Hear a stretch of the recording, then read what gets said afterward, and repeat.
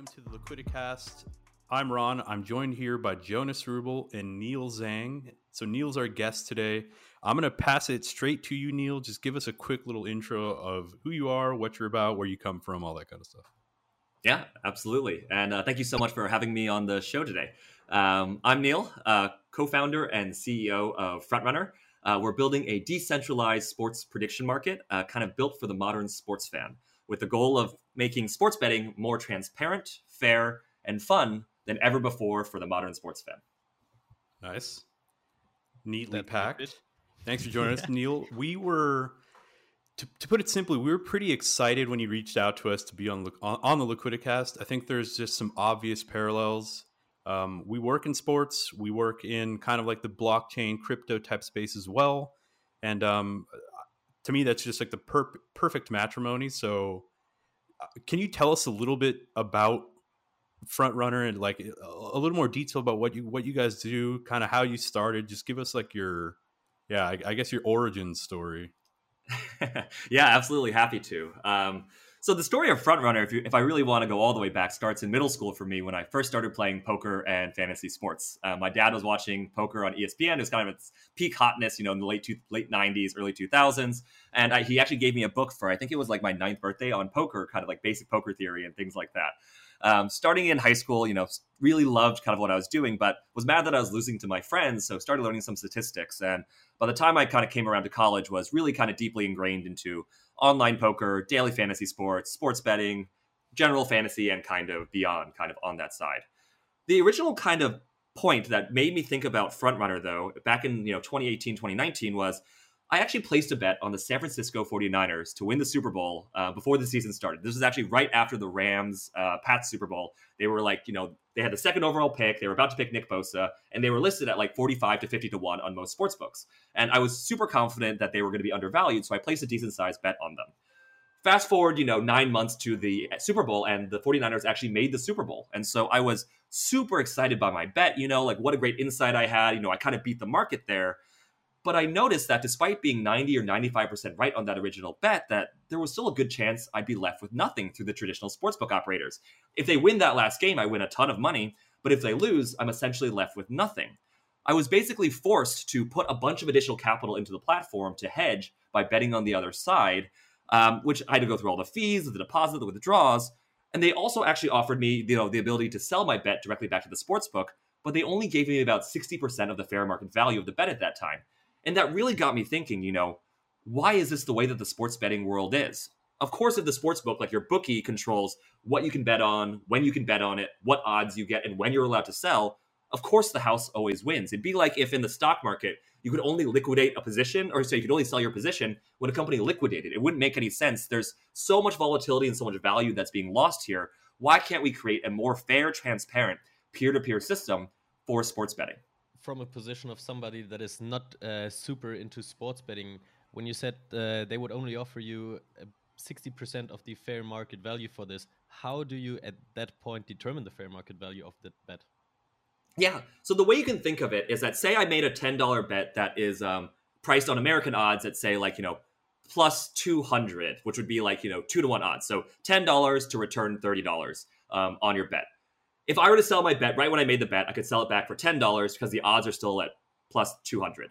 If the odds were to move now in favor of my team, say they take an early lead or, they're crushing in the season, and the odds move down to plus 100, now essentially my bet could be valued at, the odds have moved from me potentially winning that $30 at, a 50-50 shot essentially to a much more probable bet, because now people could only bet $10 to win $20. And so I should essentially be able to sell for that kind of spread there. And so that's kind of the early difference. bird ticket, the better one. Exactly. Jonas, I know we kind of have that here in the EU with like cash out bets. I know like Bet365, Tipico, these are some of the apps that we have here in the EU, and periodically you'll get like a cash out option, and I think it works pretty similar. It's algorithmically adjusted or maintained. So that's super I'm sure you probably felt pretty confident when I think the Niners were up like 2 touchdowns in that game, right? Don't talk to me about it. It was like fourth quarter up 17 or something like that. Crazy. Yeah, I mean, luckily I ended up hedging, but I mean that Jimmy Garoppolo throw, I think it was to Emmanuel Sanders. I forget who it was slightly overthrown. That would have been the game. Deep throw. Yeah. Yeah, exactly. Yeah, nightmares about it. And actually, one of my co-founders is a Kansas City fan, so that was also more traumatic to him. But anyway, we'll get that to that later. So this is more of like a villain origin story than like through heartbreak.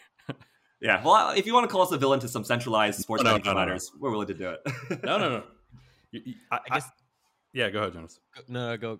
I was just going to say, like, I think you guys are creating something that, like, especially in the States. Now, I'm curious to know how that's going to work in the States, because I know that, like, DraftKings, FanDuel, they have a fairly strong, what would you call it, like an oligopoly or a monopoly on kind of the sports betting. More and more so, I think. Yeah, becoming that. So I'm curious, like, how that's going to work with, like, the U.S. Yeah, is facilitating a prediction market the same as offering a betting operation from a regulatory perspective? Yeah, so the answer, I'll start by just saying it's complicated. Yeah, so for those who aren't aware, there's basically two buckets that are adjacent to us that make it complicated, and particularly for us. And that's that we kind of step on the toes of both gaming/gambling and Web3/crypto. And like, even if you want to take another level deeper, exchanges, depending on like who's looking at us. So in the US specifically, sports betting regulations are a state-by-state issue. So if you want to operate in the US, you need to get a license in every single state that you want to operate in. The issue that we discovered actually about just over a year ago in the US was that even in states where sports betting is legal, peer-to-peer sports betting currently, for the most part, is not. Only a couple states explicitly allow peer-to-peer betting, and a handful of other states right now are considering it. And our product being a decentralized prediction market, it is through a central limit order book. It is a peer-to-peer product, kind of truly in that kind of market exchange way. It makes it complicated for us to operate in the US right now. And on top of that, the state regulators actually kind of kicked us over to the CFTC saying, this doesn't look like any sports betting product we've ever seen. It looks more like, like Robinhood. You got to talk to the CFTC. CFTC basically told us after, a couple months, we don't have time for this. Like, there's other issues right now, like come back in like a year or two. And so what we ultimately determined was the best path for us is starting with an offshore gaming license, which is much faster, much cheaper to acquire. Start proving out the kind of product market fit, proving out the revenue growth and customer acquisition, while maintaining a free-to-play product available in kind of the jurisdictions that the licensing in the Isle of Man doesn't cover. And then hopefully, if we've been able to prove out the concept abroad and have a free-to-play product in the US, that when the US and other kind of, Western jurisdictions that are much more attractive for sports betting audiences are ready for a decentralized product like ours to be, regulated and available, that we have proved ourselves to be a good actor in the space, that have kind of done all the right steps to, not do anything explicitly illegal or money laundering, kind of cover all our bases there, to be one of the first in the door when this kind of space inevitably takes off. Okay. Now, Jonas, before I take this into the direction of kind of blockchain, I want to ask you like not an existential question about blockchain, but more of like a utilitarian question about why would blockchain fix this problem? Because we kind of, we do something similar. We have like a token-based community and content management platform. We have an Ethereum sidechain. It's gasless, it's feeless. So we kind of have like a similar approach that you do with blockchain. And before I ask that, Jonas, do you want to take this convo into a different direction first? Because that's a little bit of a into the weeds type of question. I think that can be a bit into the weeds, and I think some listeners, so I asked this question when we had a little pre-chat a few days ago, and I think there's still many listeners that might not know what a prediction market really is and what it that's a good point. What it works like. And maybe you can get back to this briefly to just get the overall, like the basic concept across for those who don't know. Yeah, go for it. Oh, yeah, perfect. Happy to kind of jump in there. So what a prediction market is at its core is you can, as like from a really high level perspective, it's kind of like a stock market format for buying and selling shares of various outcomes. It's usually, will outcome A, happen or not? And the way that most prediction markets work, especially in the decentralized world, is that the way that the markets are actually set up is through a financial primitive called binary options contracts. And what I mean by that is that it's a financial instrument that pays out $1 if you're on the right side of the outcome, and it pays out $0 if you're on the wrong side. So say that the most common example that prediction markets first kind of popped up in popularity was through political prediction markets, like kind of predicted. There was huge markets for will Obama win the 2008 election, for example, and you could buy shares. Say he was priced at 25 cents on that market to win the presidency. It would imply that the market believes that there's about a 25% chance that Barack Obama will indeed win the presidency for that election cycle. And that price is free to fluctuate up and down as the probability gets higher and lower. And it basically allows predictors, bettors, traders to profit or, lose money based on their confidence and their predictions in things that aren't just, sports betting or, the stock market, I guess. And so prediction markets have been commonly used to kind of express wisdom of the crowd, so to speak. The idea that if you take enough kind of opinions from different people, you'll get a rough estimation of what the actual probability is in some kind of way there. So prediction markets are both a tool to measure market sentiment and also a kind of financial tool to, I guess, profit based on your kind of edges in different prediction style fields. Again, and these can cover anything from politics, COVID, economics, album sales, and in our case, sports betting markets, esports betting markets, and more. Little anecdote comes to mind. Do you know that example with the bull on that English market where people were supposed to place a bet or put an estimate in a box of how much that bull weighs? And they queried a few thousand people, and the average of their estimates was just 1 or 2% of the actual weight of the bull, simply because it would average out to pretty much exactly the actual weight. Now, does that actually apply, Neil? Pretend I'm just a layman, completely dumb about prediction markets or any of that kind of stuff. Does that actually work? Does a crowdsourced prediction actually work as well as quantitative analysis or past performance and stuff like that? Yeah, I don't think it's a guarantee of accuracy, but there have certainly been high-profile instances where prediction markets have done a remarkably good job, aside from predictors. And again, I think the examples that I can point to that are most prominent are usually in the election cycles. Like the Clinton-Trump election was one where all of the pundits, all of the polls were, if you ever remember, it's shading heavily towards Clinton and basically saying that Trump didn't have a chance. But interestingly enough, if you took a look at the political prediction markets at that time, the markets were far closer than the polls and the kind of pundits were indicating, even leading up until 48 hours up until the election really started picking up there. So I wouldn't ever say that it's a guarantee, but it's at least a good measurement. It really depends on the event. Theoretically, exactly. If you would do this on a binary outcome situation, for example, Republican versus Democrat in an election, and if every US citizen that is eligible to vote would participate, then it would actually reflect the result in the end.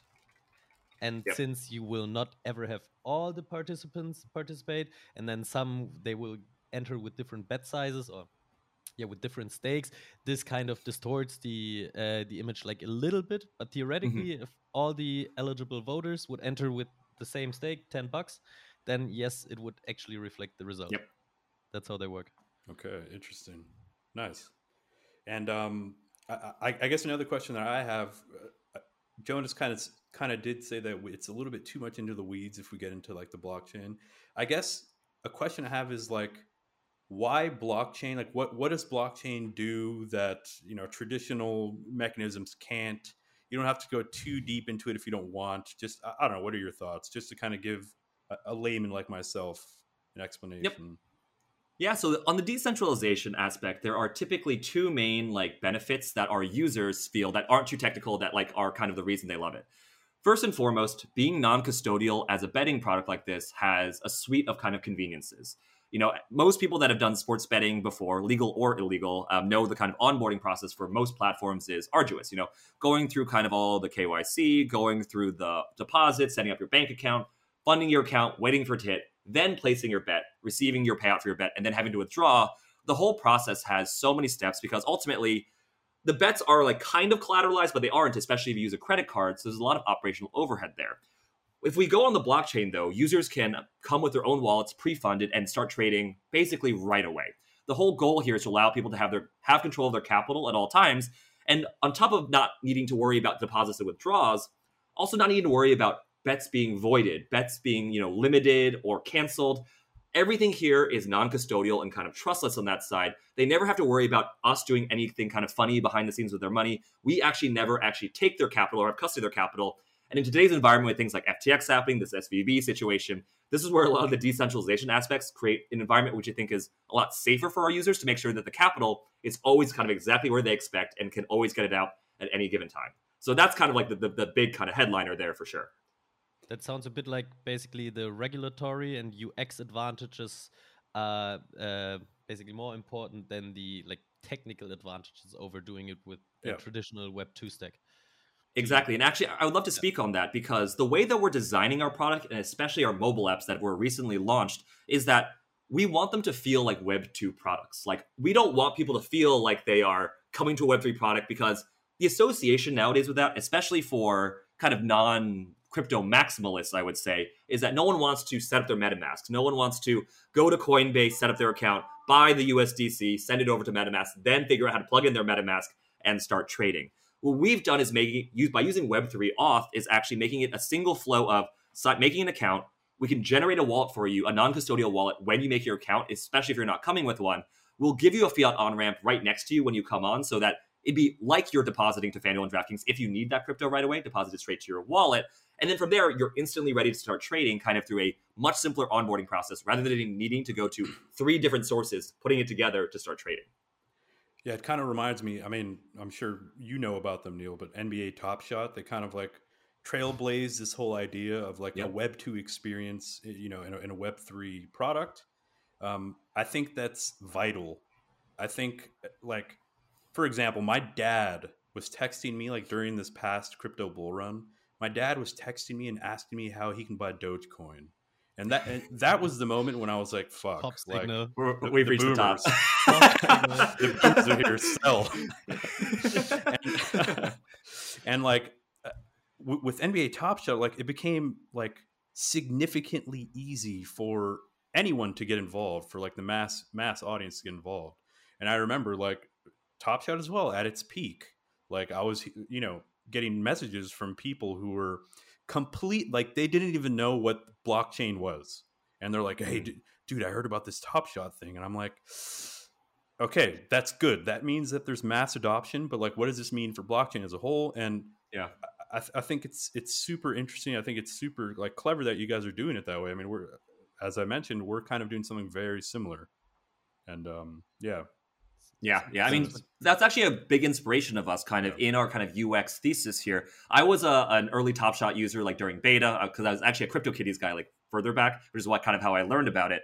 But it was amazing for me to see, again, all of my friends that had pushed back on cryptocurrency for years. And suddenly when the flow is that easy and they put it in this kind of, the Dapper wallet format is just so genius in terms of having the fiat on-ramp included, where your NFTs are stored and everything, to make it that easy. And that really got us thinking like, oh, wow, like Augur was so awesome. What if they had this interface over the top of it that was this easy and kind of, you know, simple to use, and honestly like feels kind of Web 2? Wow, this is something that could really be fit for mass adoption. Let's look into that. Like that was actually one of our original inspirations when we first started this.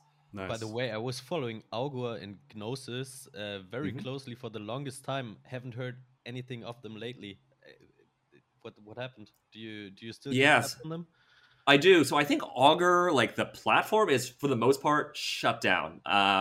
Like operationally, I think their token still is like in like the hundreds of millions of value, which is kind of remarkable to me. But like I think they are officially like shut down.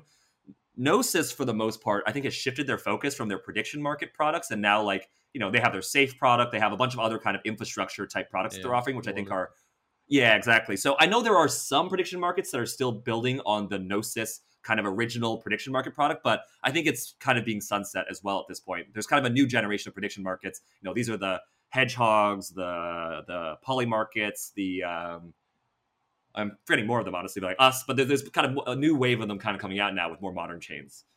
Maybe one more question that is a typical blockchain producty question / problem, the Oracle problem.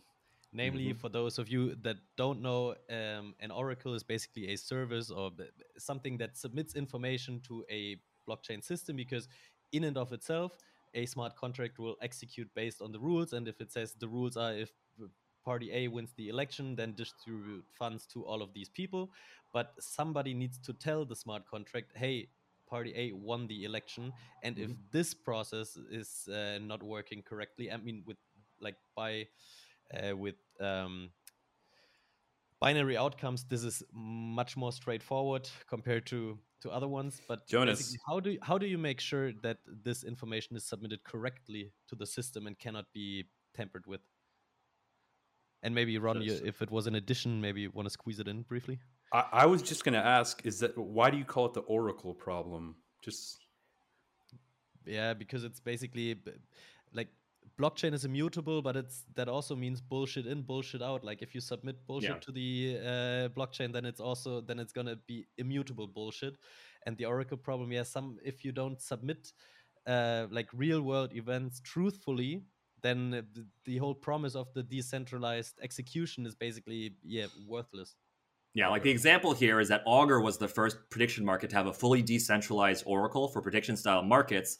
And it was amazing to have basically a community vote and stake their tokens to resolve a market. The issue became, though, that market resolution became a very long process to get all the voting done, to confirm everything. And, if you make a bet that you were only involved in for a day and it takes a week and a half for you to get your payout, it's just a pretty poor user experience. So the oracling side is certainly something that is important especially for sports betting markets, where at this point, users expect their capital out minutes, if not seconds, after a result is kind of determined. And so what we're doing on that side is almost a chain link style oracling system where we're taking in sports data from 3 centralized data providers that basically give us the results. There's a consensus algorithm there, provided 2 of the 3 of them at minimum kind of, agree in a result. That's kind of where our market resolution is coming from today. We have some other ideas of how we can make this even more robust. Obviously adding more data sources is the way to make it more and more robust over time, just to make sure that, it's very unlikely that, 4 of the top 7 data providers are going to say the wrong team won. For example, it's pretty rare in the sports world, but even so, we want to make sure we have this kind of stuff set up because, again, if a market is resolved the wrong way, if we say the Red Sox win and the Yankees win and we pay out the wrong side, we never had custody of the user's capital. And so refunds aren't really like a thing on that side. So that's where the oracling design and its implementation becomes very important. Yeah, you shouldn't get into Formula One too quickly then. Because here, even several hours after the event, recently, there was a few again where it is not entirely sure the winner mostly, but who's going to get a time penalty later on. They might switch positions after that. So here I think it's a bit more tricky. Even I think especially with football, baseball, basketball, that is very rare that a result is altered after the fact. Unless the Patriots are involved, then the result might have to be a little bit more flexibility than normal. But like the actual main sport that we currently cover that has some of these oracling issues is actually MLB baseball. And the reason for that is rainouts, cancellations, and delays kind of make it a little bit difficult to resolve markets there. And so what we've ultimately determined here, and we're still experimenting with, is a market resolution of if an event is canceled, and it's not rescheduled within the same week or within the same 48-hour period, that we pay out the markets as if it's like an even split. So those are the kind of things that we're still looking into that we think there must be better solutions out there for, where that's where oracling kind of gets particularly complicated. But either way, we think that having so much available sports data from the centralized space makes it relatively easier to oracle the majority of sports markets than some other, like economic or COVID-related prediction markets on other type, prediction markets. Now, do you guys have plans to, as you mentioned, I'm like a pretty big fantasy football fan and been playing for years. Do you guys have like any plans to dip your toes into like daily fantasy or even seasonal? Yeah. So the way that we like to think about it is that what we're building here at Frontrunner is a digital first platform for the modern sports fan. And so while we're starting with this kind of, sports prediction market style product where we feel like there's a direct need right now, we really believe that there's a lot of opportunity to expand to a much larger ecosystem. The example here is that, lots of people these days aren't even happy with ESPN for checking scores. It's super bloated. There's so much adware. It plays videos every 2 seconds that you don't want to see that don't really matter. Why can't we start integrating, a sports data platform there to integrated with Frontrunner to allow you to see the scores and then bet on them right away. And then, we also have our DFS platform here that if you're not a sports bettor to get into eventually, here we'll have it there as well. So we're starting with the sports style prediction market, but if we're really successful here, what we really see it expanding to is one platform where for all of your kind of sports engagement needs, that's kind of where you're going. Because a sports fan nowadays doesn't just use one app. It's really a fragmented landscape across fantasy, news, scores, betting, like apparel / like even like like buying your jerseys and kind of swag and stuff like that. There's going to be, I think, in the end, more and more consolidation. You're seeing things like Fanatics raise a huge amount of money to go into sports betting. You're seeing more and more large sports companies trying to kind of put their fingers in multiple pies here. And we really believe that starting as a company that's built for the modern and younger sports fans means that in 5 to 10 years we'll be meeting them where they are, hopefully with a kind of large, all-encompassing platform where, again, we're their go-to for kind of all things sports. Nice. Yeah, I know we talked about maybe a week ago when we spoke how the Sleeper fantasy app has this new betting feature. I don't exactly know what you'd call it, but a cool feature that they implemented is that you can join like a chat room with your friends, and when somebody makes a bet, you'll get a notification and like the option to join them. And I think that just like sparked excitement in me, because I'm like, dude, one of the best parts about like sports betting and just sports in general is being able to call your best friend like a dumb fuck when he makes a bad bet. You know what I mean? Like, absolutely. Isn't that what sports is all about? Like the camaraderie, the community, like. So, do you guys have anything like that planned where you're like embedding some collaborative features or like crowdfunding, crowdsourcing type stuff? Yeah. So there's actually two levels of kind of, peer-to-peer interaction that we want to promote on our platform, because in sports, there's two sides. There's the competitive aspect of like, I don't know you, screw you. And then there's the cooperative aspect, which could also be competitive, which is, I know you, like, let's do this together, or screw you anyway. But either way, both are available. Exactly, right? So it depends on the person. But on our platform right now, for example, we have a leaderboard already that shows week by week, highest ROIs, kind of highest trading volumes. And what we've actually found on our platform is that users that spend time on the leaderboard typically place about 50% more trades than those who aren't using the leaderboard feature. It's really literally driving competition between and there are prizes kind of week to week on that, and that's really a helpful aspect on our product. So promoting competition between different parties is really exciting for us. Do you feature different leagues for the leaderboard? So we're working on that right now, having league-specific leaderboards. Like, it would actually be great if I could say, like, I'm the number one NBA trader this week, like, because, like, the top trader of the week overall might be a Premier League trader. I don't care about that. I just want people to know that I'm the number one NBA. But now I meant something different, because I recently became about 2 months ago, became a heavy Duolingo user. And what they do is pretty much brilliant. So you start in the lowest league, and then in every league, there's always a promotion and a demotion zone. And depending on how you well throughout the week, how many points you get, you level up, and therefore you tend to be in leagues with people that have the same activity. And that always puts you in a place where you're like within the top. A league always consists of 50 people. So you're always somewhere close to the top, and it's always reachable to get up there. Whereas on a large platform, when you have thousands of users, like the leaderboard is then 50 like super high paying users. And therefore, basically for an average fan to also get a chance to be somewhere high on the leaderboard in a lower league, might be. Wait, Jonas, as well. Did you say you can get demoted too? Yeah. Yeah, I've got demoted in Duolingo as well when I'm taking some time off. So I know exactly what you're talking about. When you do little stuff, man. I think it's 7 up, 7 down, and 30 per league. Yeah, promotion relegation. So you say the word milk wrong in Spanish, and they just boot you down to the next league, or there's both accuracy and engagement. I just came down to the demotion zone, and you can tell now I need a few points to get back up to. You gotta step it up. Yep. Yeah. So this is actually something that is on the roadmap a little bit longer term here. So actually Predictit does this on the political prediction market space, where based on your volume of trades and your ROI on it, you're placed into different categories. Like top tier is like, basically the whales that are making the most money. Then there's the second tier, which is slightly lower. And like they put you within your tier that makes sense for you. So definitely something we're looking into.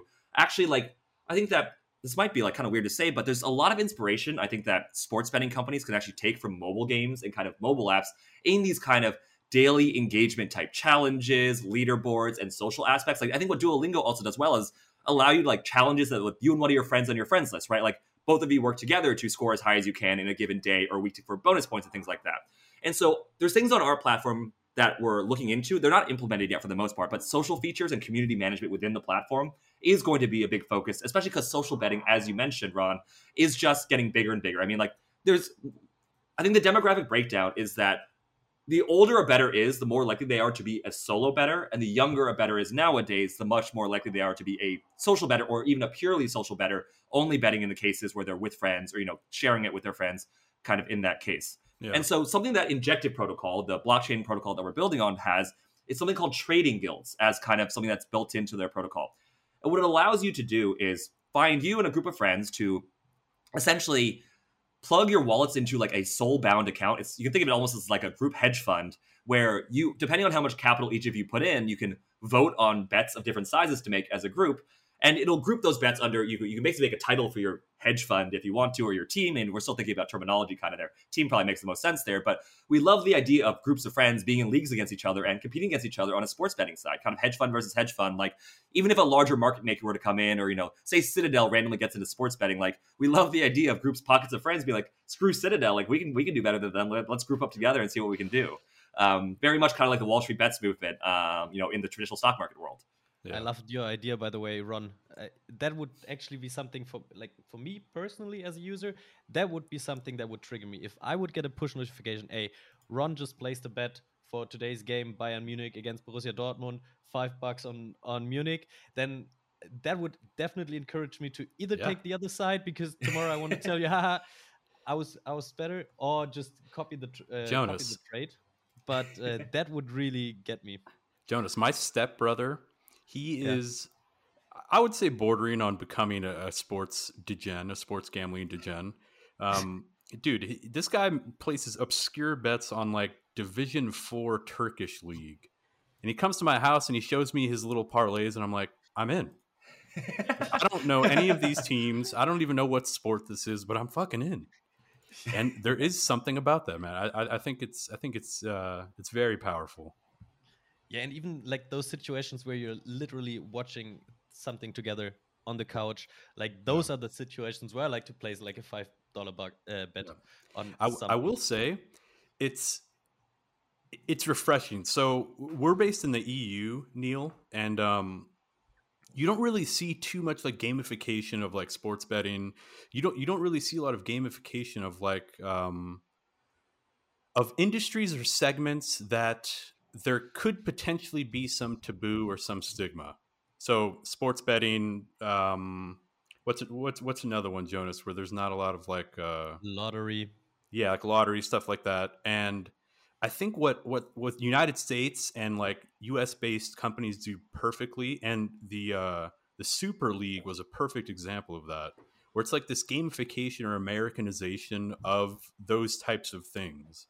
And I think like in the EU, they're very, skeptical or of allowing like fun stuff to enter anything that might be taboo.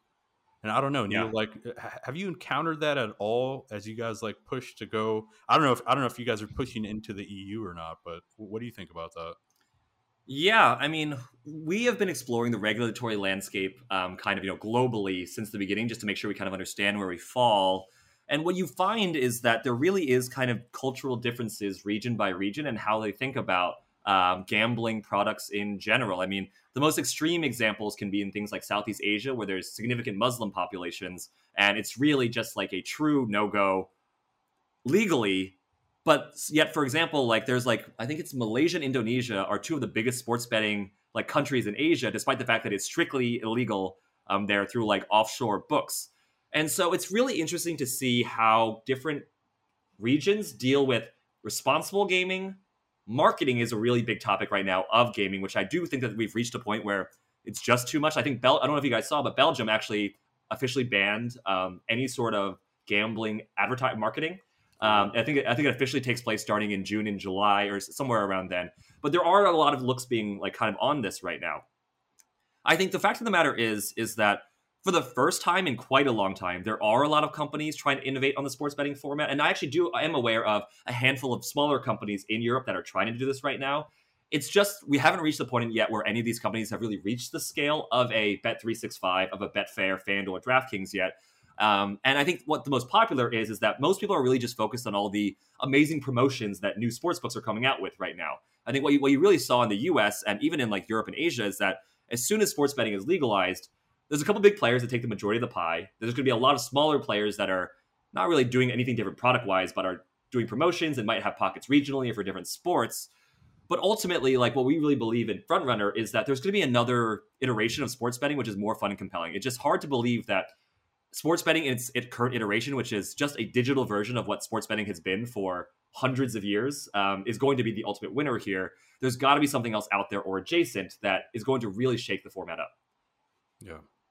Now, I guess a question we probably should have asked you earlier, like where's Frontrunner at right now at the moment? Like in terms of your milestones, like are you guys looking for funding? Have you already raised funding? What's the situation? Yep, happy to talk about that. So we are a seed stage company that's currently live on testnet. So we've raised just about $4.65 million total so far, and are probably looking to raise another round in the coming couple of months here. But what we currently have live is our public testnet. You can find it at app.getfrontrunner.com or just getfrontrunner.com. We also have our iOS and Android apps. Yeah, show notes after, you'll find it all. Yeah, and we also are finally live with our iOS apps and our Android apps for those who prefer mobile. What you can do right now... Sorry, say again? What are those called again? Oh, yes, the Frontrunner Sports app on the App Store and the Play Store. And then last of all, with the testnet right now, we're actually offering real prizes. So how it works right now is that users can come in, play for free. At the time of the podcast recording, we have markets for the NBA, the NFL, the Premier League, F1, and March Madness. I don't think I'm forgetting any there. And we have markets for both single game or single race markets in the case of F1 and futures markets, generally that you can freely trade in. And yeah, you can win real money that you can cash out from our platform. Neil, you mentioned March Madness. I think that like sparked a lot of intrigue for me because bracketology in March Madness is one of those things where like you're never going to win that. Like imagine your Super Bowl bet to the millionth degree. Like, you're never going to win. It's not about whether or not you can win that and get a perfect bracket. It's about like how can you go further than people around you. So like, what are you guys doing are you guys doing anything in the realm of March Madness first of all? And like, what are you doing there? Yeah, so we have our futures markets where you can bet on a team to win the whole tournament or short a team to win the whole tournament, as well as single game markets so where you can trade freely kind of throughout it. We're really excited for March Madness because there's so much volatility between games and teams that there's a lot of trading opportunities here. But I think the single feature I'd like to point out about March Madness, which is really cool, is the ability to short teams. It's not something you can do on a normal sports book and even other kind of, prediction markets. Or it's a artifact of being a prediction market that allows us to give users the ability to short different positions really easily. So for example, Alabama, I think, is ranked as the number one overall seed. Depending on it, whether you're an Alabama fan or not, I know there's a lot of doubters out there. A lot of people might want to buy shares that short Alabama, where those shares pay out if any team except for Alabama wins out here. And this was a feature that was really popular during the World Cup.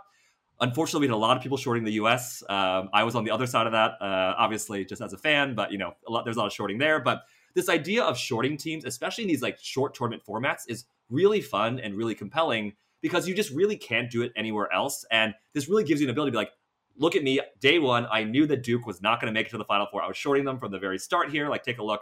Those are the things that our users have been really excited to do in these kind of, future style markets where shorting is available. But then shorting really only makes sense in a tournament/league setup because in all other cases, you would simply place the bet on the opponent if it's like just one game. So, yeah.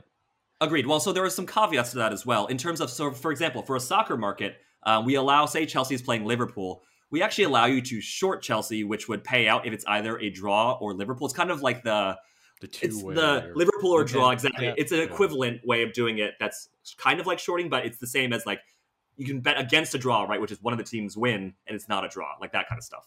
Okay, yeah. Nice, very cool. But you guys have nothing planned in the sense of you can create a bracket, go up against other members. That's not in the cards yet? Yeah, and unfortunately not for this cycle here, yeah. We could actually give a shout out, though, to another company called Divi, which is doing NFT brackets, where you can basically, I think they're based on Solana, and you can set a bracket and it mints an NFT for you, and then the winning NFT will get paid out from a pool based on kind of all the entries. And so there are some cool companies doing stuff like that around the table, which is definitely, I would encourage everyone to kind of take a look. Now, hold on, Neil, just really quick. You actually thought that the USA could win the World Cup? I have a Pulisic jersey hanging up behind me right now. I mean, here's the thing: 2026 is our year at home, so could be. That's when I'm going to be putting the real money down. I'm based in Germany. I was at an Irish pub watching the game versus Netherlands, and there was like the biggest group of Dutch dudes that I've ever seen at like the table next to me. And let's just say that it was a sad day, man, to be a U.S. sports fan. It's just not our sport, or it felt like it wasn't our sport in that game. It was rough. Yeah, it's just disappointing. I mean, the World Cup results were about what I expected, to be totally honest. Like making the bracket and then losing is kind of a U.S. classic at this point. But it is like, I don't know, it's just exciting because we have, for the first time in a long time, the U.S. has a lot of European players that are doing a decent job. I mean, Leeds has somehow become like basically the U.S. team just in Europe, just like, gallivanting around. So fingers crossed. And I think we also bring that grit. At least that group of guys did. That was just in the World Cup. You felt like this. It's a stupid word. It doesn't even apply. But like this patriotism or like this passion, where they're like, dude, we don't care if we just became good at this sport. We're here to beat you. And that's just an American feeling that I just respect. I love it. As a German, can we not talk too much about the past World Cup, please? also fair. Or the Euro Cup, or the World Cup before that. Yeah. God damn it. I mean, you guys are expected to do well, so it probably hurts extra. Yeah. It does. I mean, for us, basically anything other than quarterfinals is a disappointment. True, yeah. Like a real disappointment. Yeah. And even quarterfinal is somewhat of a la-la result. Must be nice. Depends who you lose to. Yeah, when it works, it's nice. Well, Neil, thank you so much for joining us, man. If you have any other topics you want to cover, man, please shoot them out right now. Otherwise, any plugs you want to make? Yeah, I guess the one plug again is just check out our website, getfrontrunner.com, and download our mobile apps. Look up Frontrunner Sports on the Play Store and App Store. And we have March Madness promotions and always launching new sports. We would encourage everyone to try it out and let us know what you think. Thank you, Neil. Appreciate it. Thanks for joining us on this episode. For anybody that's with us here that survived through that little bit of football talk there at the end and didn't close your window, please give the podcast a like and a rating. If you enjoyed it, share it with a friend. And thank you again, Neil, for joining us, and thank you, Jonas, for being here. And have a good one. Yeah, thanks for reaching out, Neil. It was lovely having you.